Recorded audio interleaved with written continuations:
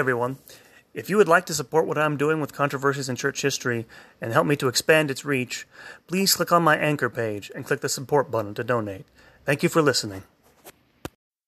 Okay, so the Reformation of the World, the Gregorian Reform, 1050 to 1150. This is lecture tonight is going to be about one of the real major movements that reshaped the medieval church, and not the church as a whole in the Middle Ages. If you ever heard of it, it's kind of important.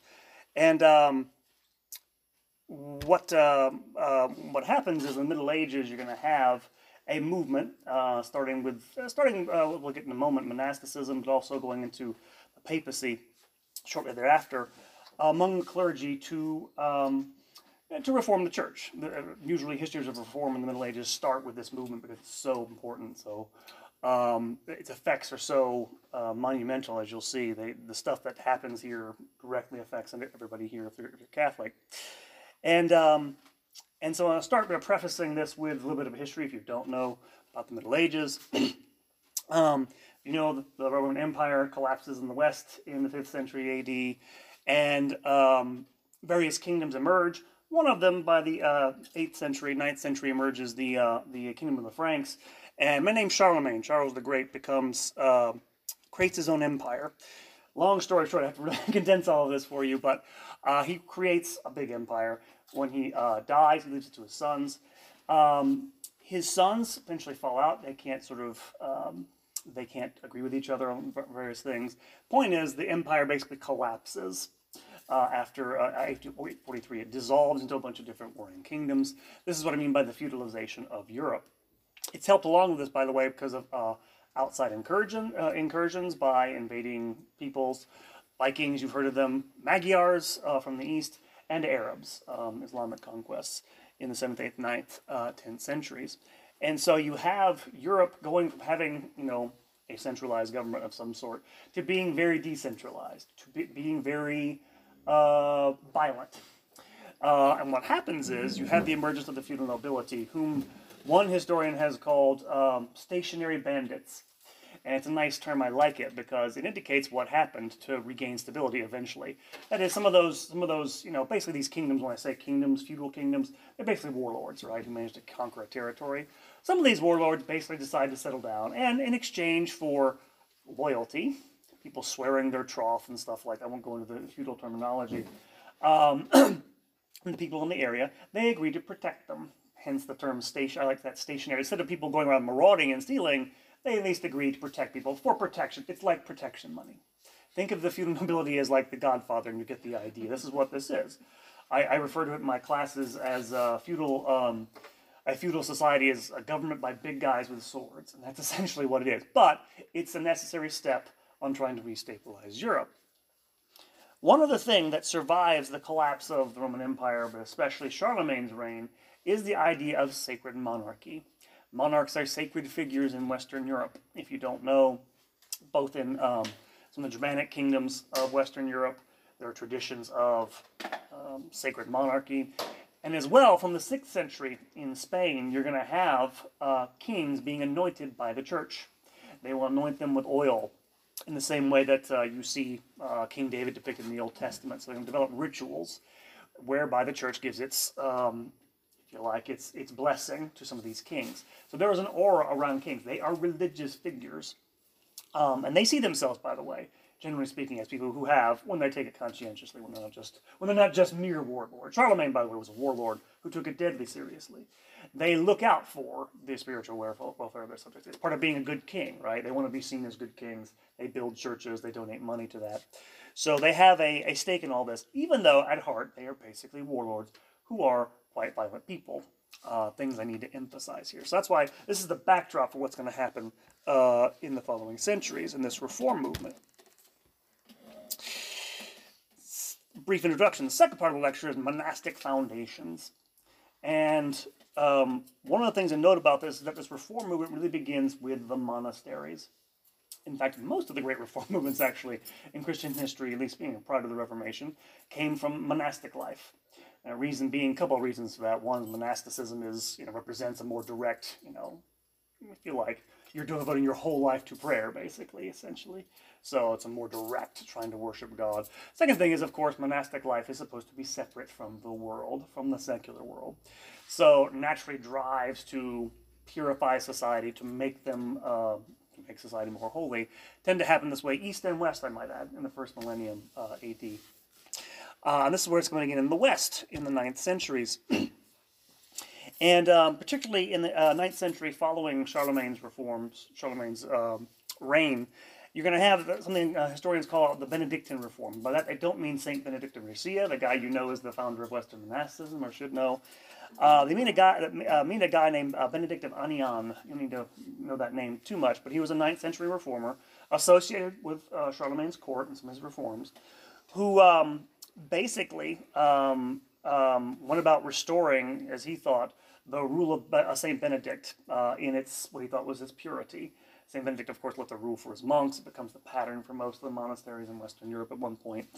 This reemphasis meant, going back more strictly to what the rule entailed, but it also meant a greater emphasis on one thing in particular. It meant a greater emphasis on the recitation of the monastic office, on contemplative prayer, on the liturgical life in the monasteries. And I mention this because this is important, because in the 9th and 10th centuries, this has become a larger focus in these monasteries than it ever had. St. Benedict in his rule lays out a pretty balanced sort of regime of you have prayer, but you also have work, right? Ora et labora, work and prayer is around. They put a lot of emphasis to these new Reformed monasteries on liturgical prayer. Why? Because they've become to be seen as one of their primary purposes as intercessors. Intercessors for their patrons, but also for Christian souls, right? And people begin to donate money to them more and more because we need the church's intercession. We need holy people's intercession. So this is where this becomes important. And it's a slight shift here. The other major shift is that you have the emergence of what's sometimes referred to as the Cluniac movement, or the Cluniac monasteries of the 10th century. And Cluny is a place in France. And monasteries refounded in the 10th century or in early 900s. And it has, excuse me, a series of successful abbots who do something, as I'll get to in a moment, it's fairly unique. They found daughter houses across what would become France and Germany in the succeeding centuries. This is actually an innovation. Monasteries had always been sort of one-off independent entities, right? They're all their own thing, self-contained. What's going to happen here is you're going to have abbots that'll go out and they'll found one monastery, and they'll have other daughter houses that are connected to it, and they'll all sort of be under the headship of this one abbot at Cluny. And I'll talk about this more in a moment. One of the things that makes this different and unique, and I'll come back to this in a second, is that effectively it gave its daughter houses exemption from the jurisdiction of local bishops. They wouldn't answer to them, they would answer to the abbot of Cluny. And the abbot of Cluny could be subject to the jurisdiction of kings, and this jurisdictional stuff may not sound important. It's the hard part we have to talk about here. Even though they could be subject to local lords, bishops, they were ultimately, the abbots of Cluny, only subject to one other authority, the Bishop of Rome, which means they have a greater amount of independence, and they have a lot of influence across the continent. Another thing that happens toward the end, up here we're going to talk about the end of the 11th into the 12th century, are the founding of new contemplative orders. This is part of this reforming ideal that comes out of these monasteries where, again, they want to go back to the original austerity of Benedictine monasticism. You get the founding of orders at Citeaux, the Cistercians, in 1098. The Cistercians intentionally, the Benedictine monasteries had become very much sort of almost like islands in the world. They were very connected to the lay patrons. They were close to towns. Cistercians, if you don't know, they try to find the most remote places they can. Their goal is to get away from the world. They reintroduce manual labor for everybody, so there's liturgical prayer isn't necessarily as big a focus. And they simplify their liturgy, so it's less elaborate. So back to that original austerity. The same thing can be said of the founding of the Carthusians by St. Bruno in 1084. This is the Grande Chartreuse in France, which is the same thing. This meant to be this more austere, more going back to the original apostolic ideal of monasticism. I finally already jumped ahead. The Cluniac innovation is that series of daughter houses, right? And I mention this because It's going to become a model for the papacy, as you'll see, whether intentionally or unintentionally, we're not really sure. But the idea of a sort of self-contained organization that is basically independent, that's a very powerful idea for them. Other innovation, by the way, is the whole idea of reformed orders. That idea basically is peculiar to Western Christianity. There are no reformed orders in Eastern monasticism. They just do what they've always basically done. And so it's something that I say this because it will feed into that reform movement as it moves into the wider world. The sense that, oh, we've decayed, we need to go back to that original purity is very powerful for a lot of these people. Which, as you'll see, some of these same people are monks that become members of the hierarchy and start this movement in the Middle Ages.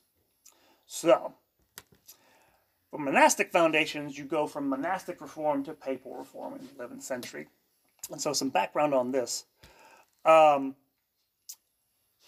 is that in the 10th century, the papacy kind of hits its nadir. It's usually seen as a very ineffectual time for the papacy. There's a lot of people on the throne of Peter who are disreputable. They get bad reputations for morality. The emperor, Otto, I think it's Otto II, has to go into Rome, depose a pope, put another pope on the throne of Peter. It's generally speaking not a great time in the history of the papacy.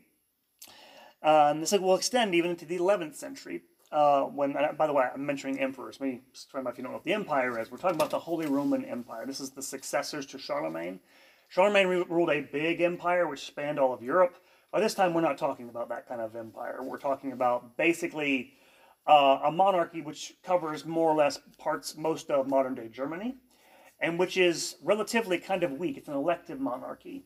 The emperors are elected by the princes of Germany, among whom, by the way, and this is an important thing to note, there are bishops who are also secular princes who can vote.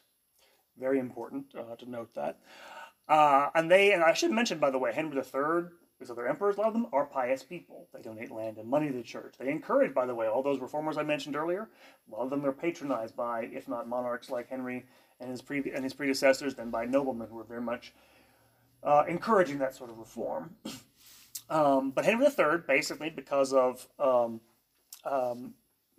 situation after the 1030s in the 11th century where there are anti-popes, one pope, Benedict IX, actually come pope twice. He's a really embarrassing figure in the history of the papacy.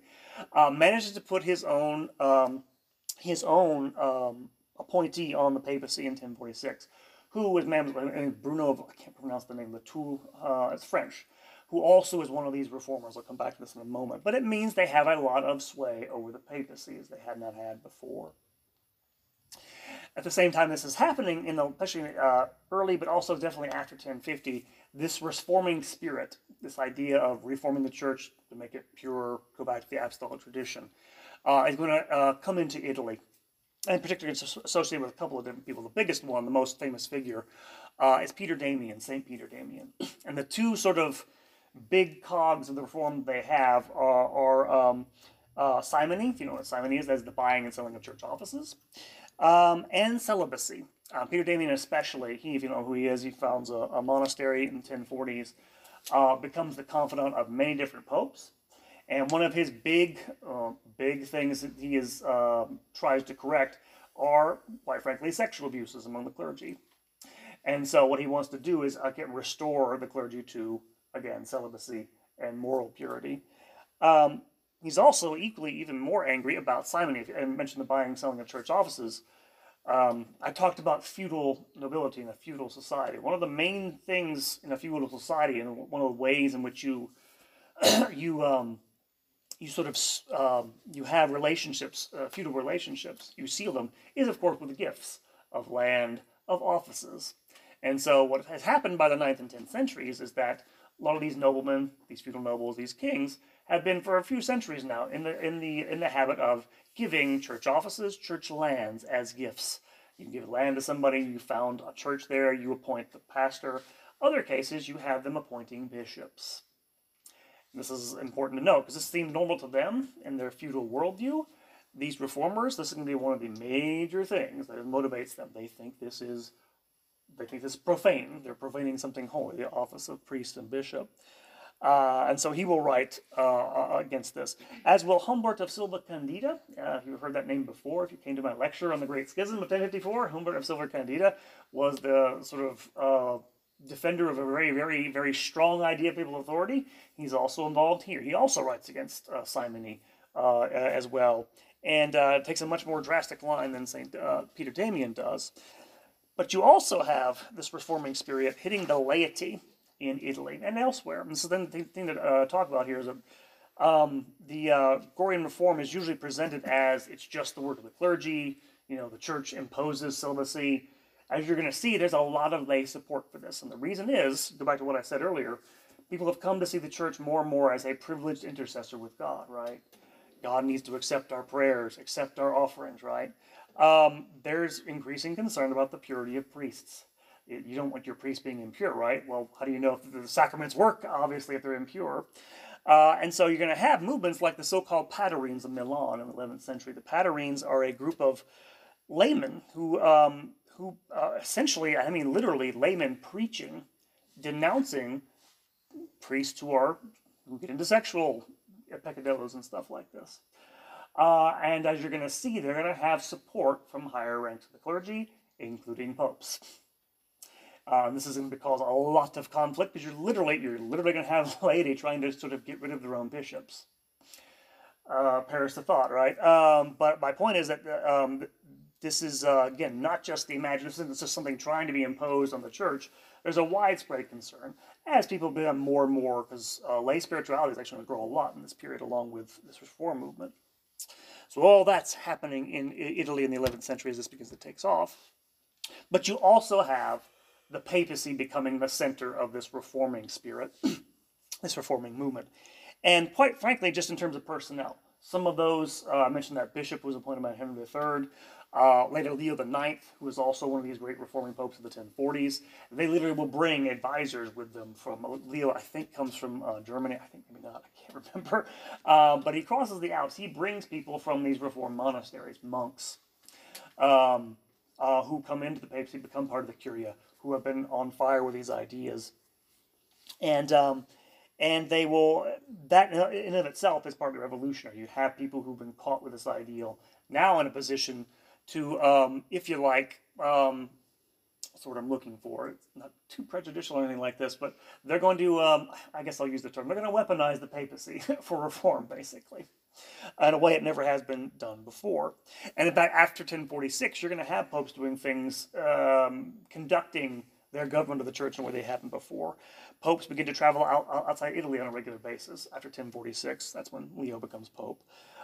Intervening in disputes between bishops, between jurisdictions.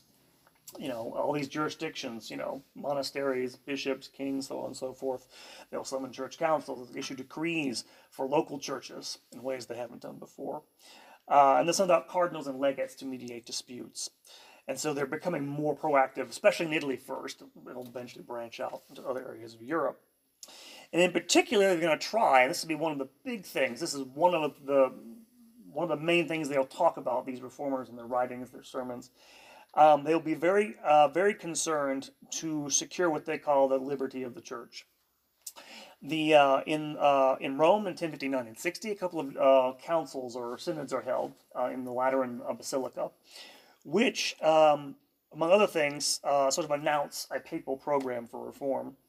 1059, they restrict the right to elect popes only to cardinals in Rome. They effectively create what's going to become the College of Cardinals.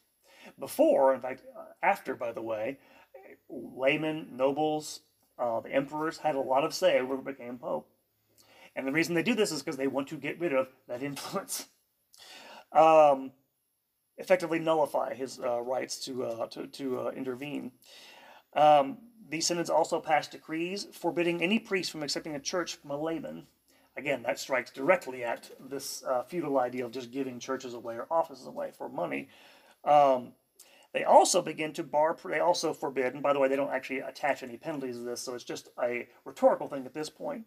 They bar priests from living in, this is the term I got from the source, so don't take offense at it, concubinage. That is to say, they have live-in wives who are not actually married.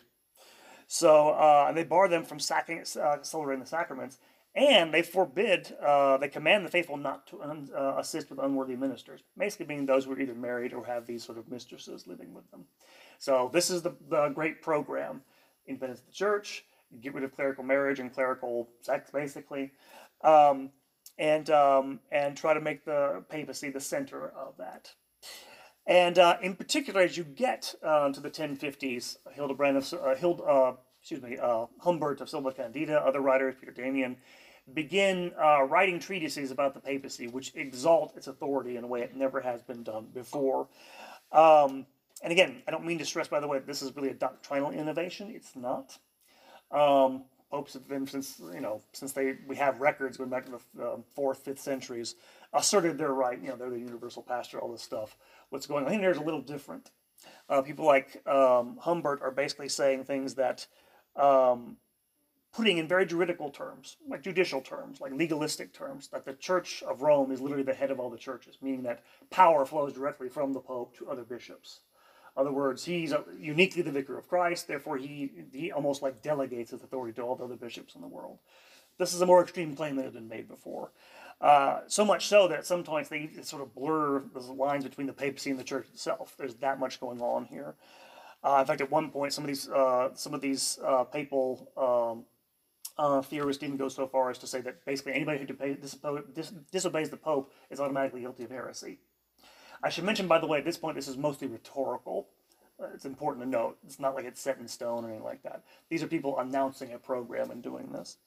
But it's pretty heady stuff. And it is bound to come into conflict with major civic powers, right? Because what they're saying here is that the papacy is totally independent, and that, as you're going to see, it is effectively the greatest power on earth. I know how that sounds, maybe we'll get there. And this leads to what is sometimes famously called the conflict of investitures. And what we mean by investiture, by the way, is the investing of bishops with their authority as bishops. And as I mentioned before, increasingly throughout the 9th and 10th centuries, you had kings doing this, literally investing them with their authority as bishops, right? You should think this was a no-no, but it was done for a lot of reasons. And what's really going to set this off is the ascension of one of these advisors to Pope Leo IX to the throne of St. Peter, a monk named Hildebrand, a German monk, who takes the name Gregory VII. And by the way, Gregory's taken the name from St. Gregory the Great. So he sees himself in the line of these great popes.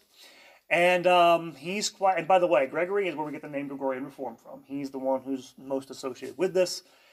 And he has this almost mystical connection, or feels this almost mystical connection with St. Peter. You know how popes have, since ancient times, referred to themselves as the vicars of Christ? He never did. He referred to himself repeatedly as the vicar of Peter, over and over again, emphasizing the special authority he had from St. Peter. And particularly the office of the Pope was a sort of mystical thing. He was fond of quoting this phrase up here. I gave you part of it. The whole phrase is, and this actually comes from St. Cyprian of Carthage back in like the 3rd century, but the phrase is, our Lord did not say, I am custom, but I am truth. And he liked citing that phrase. Why? Because it had been the custom for kings to have a lot of control over the church in recent centuries. And he's going to say no. And this is the important point about what all these assertions of papal authority and the church's authority amount to. They amount to saying, no, we have divine authority directly. The church alone, not kings. That's why he likes issuing that phrase. And he will begin fairly quickly issuing decrees once he becomes Pope in 1073 against simony, again, that bugbear of the reformers, and against clerical marriage. He doesn't, as of yet, it takes him a couple of years, start attacking lay investiture. We'll get to that. But he will encourage rebellions against recalcitrant bishops. We actually have letters of his. He leaves lots of letters, by the way. It's one of the reasons historians like him. We have lots of evidence about what he thought and said. He will send evidence. He will actually tell. There's a letter to I think it's a duchess, some sort of nobility in Flanders. Stay away from these bishops. Don't in their churches. Impure bishops you should just get away from. It's quite extraordinary. They're deeply concerned, are these reformers, for the purity of the church. And as I get to in a moment, this is one of the things that makes this, at the time, by the way, and since, very controversial. He's encouraging rebellion against other bishops. And here's actually a quotation from one of his letters, Epistle 54. I have sought above all that the Holy Church, the bride of God and our mistress and mother, should return to her proper glory and should stand free, chaste, and Catholic. There you have, in sum, this is the great ideal of these reformers. They've fallen away from our ancient purity. We have to get back to it. And what's the source of all this? The source of this impurity? Contact with the world. And by world, you mean lay authorities, essentially. And the lay authority he comes into conflict with, well, we'll get to that in a second. I'm getting ahead of myself. I mentioned, papal primacy renewed. Again, the idea of the church as the head of all of Christendom. Again, free and canonical elections. That was having to do with the papacy, but also with bishoprics. Again, bishops were, this is an ideal they had. In practice, a lot of these bishops got appointed various different ways, but their ideal was to get lay influence out of the election of bishops altogether. And so he begins to try to intervene in other kingdoms, particularly with Philip I of France, who doesn't have much success in stopping him. He still wants to invest bishops. When he does this, and in fact, he's already drawing up a program by 1075. He leaves behind this wonderful little document called the Dictatus Papae, papal sayings. And in fact, we think this is actually a list of headings that probably St. Peter Damian, because he was still alive at this point, was going through ancient collections of canons, of canon law, to try to sort of make sense of them. And there are just a list of sort of, I actually had a book with this in it. I was going to read it to you. Now I can't do it, but you can look it up it's on the internet. It's easy to find. Of things the Pope can do, and it's pretty breathtaking. The Bishop of Rome is the only universal bishop. The Bishop of Rome can basically appoint bishops and reveal at will. He can do this, he can do that. The Bishop of Rome, all these other sorts of things. Is the source of all the other church. It's this very exalted notion of what the Pope can do. That the Pope can be judged by no one. That is literally one of the most inflammatory of them, however, is the Pope can depose and remove unjust rulers. Literally, he can tell people who are Christians, don't obey your authorities, they're awful. And by the way, that is definitely an innovation. Nobody had ever claimed the right to do that ever before. And by the way, this was never put into practice. This was just a sort of, like a think piece, if you want to put it that way. But it shows you what he's thinking in a pretty clear way. And so it comes into conflict, of course, with the empire. And the Emperor Henry IV, and it's important to go into the background of this. His father, Henry III, remember him, he had become a kingmaker for a little bit, a pope maker. He died when he was very young. He was about 6 years old. And so the empire went into regency. Why is that important? The empire is kind of a decentralized institution. And that means is without a really strong leader to keep it in line, the princes have become very powerful at his expense. So while he's 6 years old and he had people ruling for him, a lot of legal privileges, things that his father had accrued, they sort of dissolve back to these princes, right? He becomes emperor at the age of 16 in 1066, and attempts for the next 7 years to try to recover some of his leverage vis-a-vis these princes through various means, partly through warfare. He'll fight his barons a lot, and Henry IV, by the way, is again, like most medieval monarchs, this isn't like of a later age, a Renaissance prince who's learned. I can't stress this enough. Medieval kings are, for the most part, warlords who do two things with their time. Kill people in battle, kill animals on the hunt. That's mostly what they do. Henry IV is a bad dude. He's not somebody you trifle with. There's a rebellion in Saxony, in one of his parts of Germany, which he brutally puts down by 1075. I mention this because during his regency, you'd had things get right with the church. Remember, again, some of his princes, they're bishops. And of course, he needs to have control over the empire. It's very important to him that he be able to appoint them, and appoint them, and of course, invest them, which he starts doing after he gains control of Saxony. And this will bring him into conflict, of course, with Gregory. And particularly, remember Milan and the Patarines? He tries to invest the See of Milan with his choice of bishop. And literally, Gregory will actually basically try to encourage the people of Milan to go kick him out. This leads to this conflict. Actually, he will issue an admonition which effectively tells him, in some fairly rude terms, if you don't do this, I'm going to excommunicate you and send you to hell. That is effectively it. Gregory was also kind of he was no one to lie down and take this, right? And so in response, and he also, by the way, calls a synod, which condemns lay investiture in 1075 in Rome. In 1076, the response of Henry, by the way, and by the way, I should mention this, virtually every bishop in Germany is on Henry's side. This causes major divisions within the church, what Gregory does. He holds his own sort of synod of bishops at Worms in Germany, familiar name if you know the history of the Reformation, which condemns him as a false pope. And he sends letters, and you have other theologians from Germany sending letters. Basically, and Henry sends a famous letter. You can find it on the internet as well. Basically telling him he's a false pope, and then he should. Actually ends with this refrain: "Descende, descende" in Latin, step down, step down. So it's really good. This is a dramatic moment. Obviously, this is zero-sum game at this point. And so what happens is Gregory plays his trump card. He excommunicates Henry, and he absolves his subjects, which include those princes, by the way, who have been rebelling against Henry, from their allegiance to him. Basically saying you can go get rid of them. That's a bold move to take. And it works, because it all immediately starts a rebellion. And Henry, he begins to have trouble, and so he does something kind of daring. He crosses into Italy with a sort of skeleton of an army.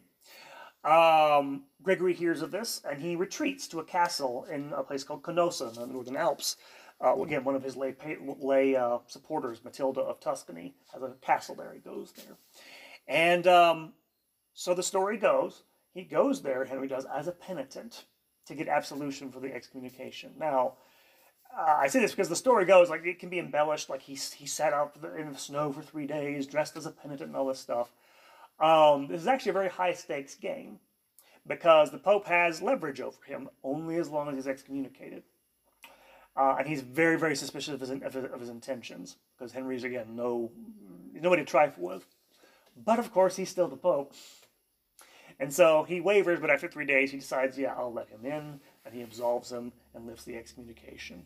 This, by the way, is an extraordinary moment in world history. I can't think of any other polity in human history where a king who is supposed to be ruling by the grace of God humbles himself for someone like this. Even though, by the way, it's a losing game, as you'll see, for Gregory. It's still a pretty momentous thing to assert, which is what he's doing, that the church basically has a greater power and authority than the king. But, unfortunately, while he's away, and this is Gregory claimed he had nothing to do with this. In his absence, Henry's absence in Germany, the princes of Germany elected an anti-pope. And I say this, by the way, Gregory said he didn't do this himself. The princes said, hey, the Pope told us to do this, or at least they were claiming his authority to do it. So, even if the Pope didn't intend it, things kind of got out of hand quickly. And in fact, Henry went back and started fighting against his nobles, began having success, began investing bishops again. And so in 1080, Gregory again excommunicates and deposes Henry. This time, of course, it doesn't go so well, because at the end of 1080, Henry kills the anti-king, a guy named Rudolph, and he elects his own, holds a synod, has an anti-pope elected. And then in 1081, he invades Italy with an army, and after a 3-year siege, marches into Rome, kicks out Gregory, and installs his anti-pope in Rome. Gregory will try to come back, by the way, in that year, with allies from the south, the Normans, if you remember who they are, in southern Italy, who are actually great fighters, but they can't take the city. They actually end up going and sacking it, making him deeply unpopular for having done this. And he dies in Salerno in 1085. Let me find this great quotation for you. He died, supposedly, this is supposedly his last words. I have loved righteousness and hated iniquity, therefore I die in exile, which he does in 1085. And so this is the second phase of this conflict of investitures. But that doesn't end things, because eventually his successor, Urban II, drives the anti-pope from Rome. And in fact, Henry IV's sons rebel against him in 1106. He will die in 1107. It's only as you get into the 12th century you begin to have people working this out. I don't have time to go through the mechanics of this. But effectively what's going to happen, first in a rudimentary way in England and then in France, they're going to begin to grope toward the idea of having dual investiture. That is to say, when a bishop in the empire, in France, in England, when they're invested by because they're secular lords in these places, When they're invested, they'll be invested with their secular temporalities. They'll swear a feudal oath to the king. He'll give him land, whatever. He'll give him a ring signifying this. But with his spiritual authority, he'll be invested by a papal legate or another bishop and stuff like this, which is essentially what they agree to in England and France. Doesn't come to an end in Germany. And by the way, there's still fighting going on until the 1120s between Henry V and Pope Calixtus II when they signed the Concordat of Worms, which does basically what I just said, embraces dual investiture. But it also basically says, this is the key point, that effectively the candidate has to be chosen by the Pope. That is to say, whoever is going to be there has to be the choice of the Pope. What they allow, of course, in the case of Germany, in terms of the empire, is that the king can be present while the guy's being invested. That means he can at least intimidate him, at least keep him in line, that sort of thing. And so there's at least he has some control over it. And this is usually taken as the sort of end point of this conflict of investitures. And it's important because this is really for the first time you have I won't use that phrase because it's not like this, but you have the separation of spiritual and temporal authority into two legally defined entities, institutions. Why do I mention that? Again, historical momentous. This is a precondition of something like our modern church and state. This is separation of church and state. This is not separation of church and state, by the way. I didn't say that, but you have to have this first before you can even get to anything like that. And momentous for that reason. Now, by the time you get to the 1120s, most of those original reformers are dead. However, the ideals that they inspired will inspire further changes in the papacy and in the church, which come to fruition by the middle of the 12th century. And one historian in particular has called these changes the Papal Revolution. Harold Berman, a legal historian, many years ago, wrote a book about this. And so my last section is what the Papal Revolution hath taught. Because I mentioned all those claims that Gregory made and some of his advisors. It didn't issue immediately in the creation of what we think of today. We think of the medieval papacy, a big curia, a big court, like a monarch. That comes in the 12th and 13th centuries. Because what's going to happen is, partly again, on the force of those ideals, you're going to have the creation of institutions around the papacy to make good on all those claims effectively that were being made for him in the 11th century. A chancery to issue documents. Why is a chancery issuing documents important? Remember, in the Middle Ages, people can't read and write. So issuing an official document with a seal on it and everything, it almost has a sort of power. This is people who revere the written word, right? The word of God, this text. It gives it a sort of solidity, right, to its authority this way. Plus, you can keep track of things, obviously. A treasury to house its wealth, but also its archives and its a library of documents. By the middle of the 12th century, the Curia is acting, the College of Cardinals is acting something like a court in its own right. People attending the Pope, jockeying for position in that milieu and stuff like this. With the Curia being a massive legal operation. Because you have people, one of the things that gets into those ideas of papal reformers is that the Bishop of Rome is basically a sort of final appeal for all cases in the church. So you have increasingly litigants coming into Rome year after year to hear cases. They'll come there. You'll have pilgrims, of course, as well. And so effectively what happens by the middle of the 12th century is that they have created the first real modern bureaucracy. Effectively, the only one in Europe until the 16th or 17th century. The first real government, if you want to put it that way. And in fact, by the 13th century, you begin to have a change in the way that people refer to the Pope, because I'll talk about the Pope, right, papam in Latin. The term papacy, right, that term, it's papatum, obviously in Latin. That begins to appear in the documents, right? Not just the office and the man, but the sort of apparatus around him becomes solidified. You also have, and this is sort of unrelated, but related at the same time, the creation of canon law. Because the church has always had laws, always had canons, they're basically written down customs. What's going to happen in the 11th century is that medieval universities in Italy are going to rediscover Roman law. And what's going to happen is the church is going to use this law to create its own legal system, to organize all of its activities. It collects taxes, by the way, tithes. It collects Peter's pence. To this day, it collects Peter's pence. And to organize all that stuff. And it will create, and this is Harold Berman, that legal historian, mentioned this, it'll create the first modern system of law, a real legal system with legal principles, like judicial science, if you use that terminology, since the ancient world, since Rome has fallen. And so again, this separation of jurisdictions, this creation of this independent body of law, all, by the way, serves to make the church more independent as an institution. I should mention, by the way, all those claims of being independent, they never got that in the Middle Ages. In fact, I mentioned, just to give you an example, I mentioned emperors interfering with the papal elections. Do you know when, by the way, papacy was finally freed from any sort of lay interference like the emperors of, Holy Roman emperors or the emperors of Austria, when that occurred? Not until after World War I. It's only in the 20th century that they've actually been really freed from that sort of interference. So a long, long time. One last thing about this, I did explain the invention of sovereignty up there. Papal theories of government are going to be deeply influential. I don't have time to go into this, but they effectively invent what we think of as modern ideas of political sovereignty. The idea that someone has, is a sort of, this again gets mentioned in the Dictatus Papae in Gregory's writings, that he's the only one who has the right to make laws, new laws for the church, stuff like this. The lawgiver who has sort of final say over all these sorts of things. All this, by the way, will influence virtually every modern, just as canon law influences every modern Western European system of law, so the medieval theories of sovereignty will be the basis for modern notions of divine right of kings, later on, the sovereignty of the people, right? Popular sovereignty. All can be traced back in some ways to medieval theories of sovereignty. Then finally, one other thing, because one of the things, again, I mentioned before, one of the big things that they emphasized, these reformers, Gregory and people around him, was the idea that what made the church decay was, again, too much contact with the lay world. And I think, and there's a lot of loose talk these days, really silly loose talk about clericalism. However, there is such a thing as clericalism.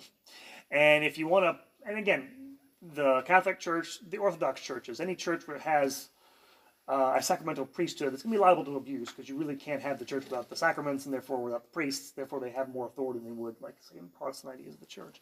Having said all this, you can probably trace some of, if you want to see problems with, that's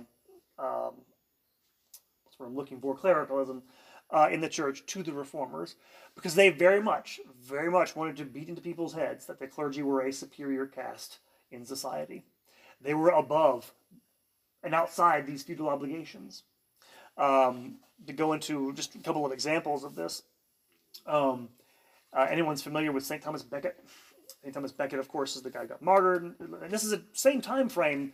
He's not, again, connected directly with this reform movement, but the same ideals.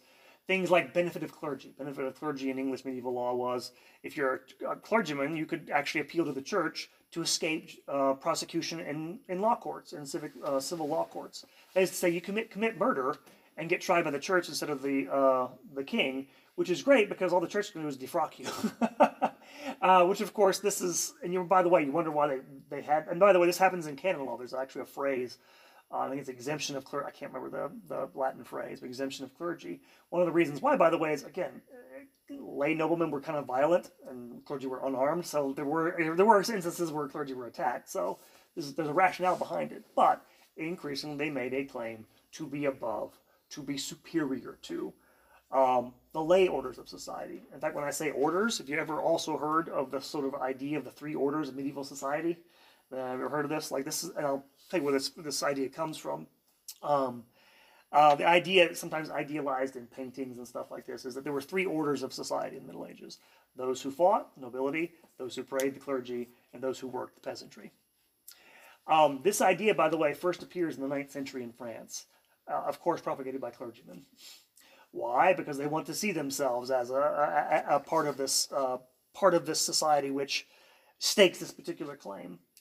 And in fact, this is going to be, again, this real hard and fast distinction between, it'll emerge later on in the church's history, between clergy and laymen. You can kind of go back to, and by the way, when I say they say they're superior to laymen, I don't mean, by the way, ordinary lay people. They mean kings and nobility. This is mostly striking at civic authority because they want to get out from under its thumb. But of course, I think it's obvious how that could be abused, right? If you universalize that. You have Lateran councils in the 12th to 13th centuries, which will, they're the ones really that bring the reforms to their head, if you all the ideals I've already mentioned. They are the ones who, among other things, they will actually enjoin celibacy, finally, on the clergy. They will get rid of clerical marriage altogether. That's gone. Actually, it more or less already been joined, but they enforce it for the first time in an effective way. And they'll also confirm things like marriage as a sacrament.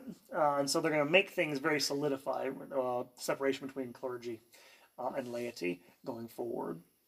A couple other more general points I want to make about this reforming movement.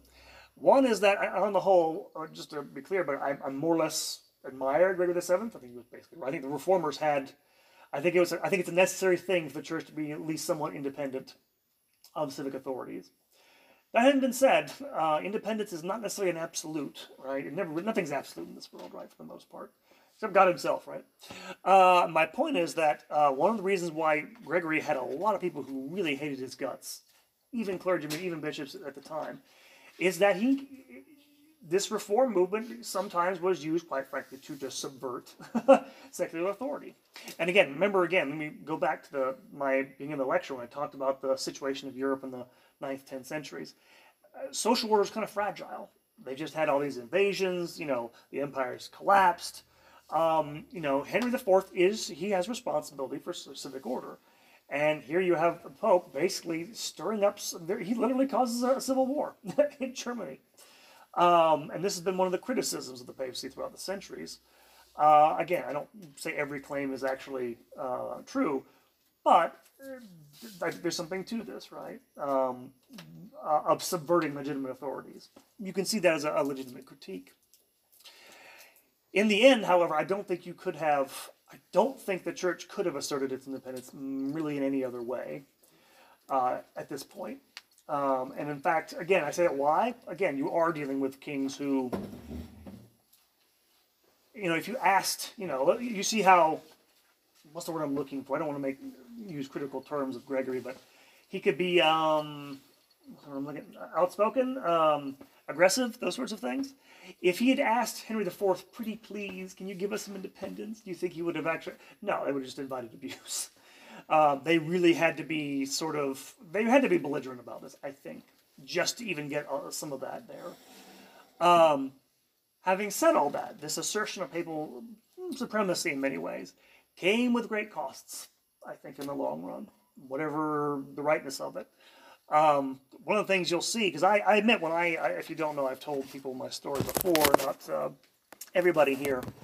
When I became Catholic, my understanding of the papacy was mostly it's this teaching thing. It preserves true faith and doctrine and all this stuff. And you study the Middle Ages, when people think of the papacy, they think about papal governance. Literally, to govern the whole church, it's seemingly its major concern. And by the way, part of the reason they didn't, concern themselves with doctrine, they figured the doctrine was already known. He was just following tradition. They were for all the charges that people made about Gregory being an innovator, in doctrinal terms, there was none, for the most part. But the way he tried to govern, that was different, to say the least. Just to give you an idea, one last thing about how this went. Throughout the Middle Ages, you would have thought, this is the age of faith, right? You would figure most of these popes would be trained theologians like they are today, right? Almost every pope in the High Middle Ages, the greatest of popes is what? Innocent III, right? 12 something to 1215. Great pope. They're all canon lawyers. Why? Because their primary duty with them was to govern the Christian people. And again, I think some of that was necessary. I think in the long run, it came at a great price, because I think they did neglect. That preaching and the gospel thing and all those sorts of things. I'm thinking the Reformation, right? And I don't want to buy too much into that. But it, in the long run, it did come with costs. Even if I think at the time it may have been the right thing to do. One last thought before I take questions on any of this. It's interesting to me coming across doing research for this. This is a dramatic, episode in history. That's where I like to talk about it. I give this lecture, by the way, in my Western Civ classes when I teach them. It's interesting, though. Gregory VII is a saint, but he was only beatified and canonized in the 17th and 18th centuries. for the most part, he kind of falls out of. There are documents mentioned in papal documents, but he only becomes a big figure again. You can guess when? After the Reformation. Both Protestants and Catholics all of a sudden are very interested in this guy. But he gets canonized by Benedict XIV in the 18th century. So there you have it. There is the Gregorian Reform. Thank you guys for listening.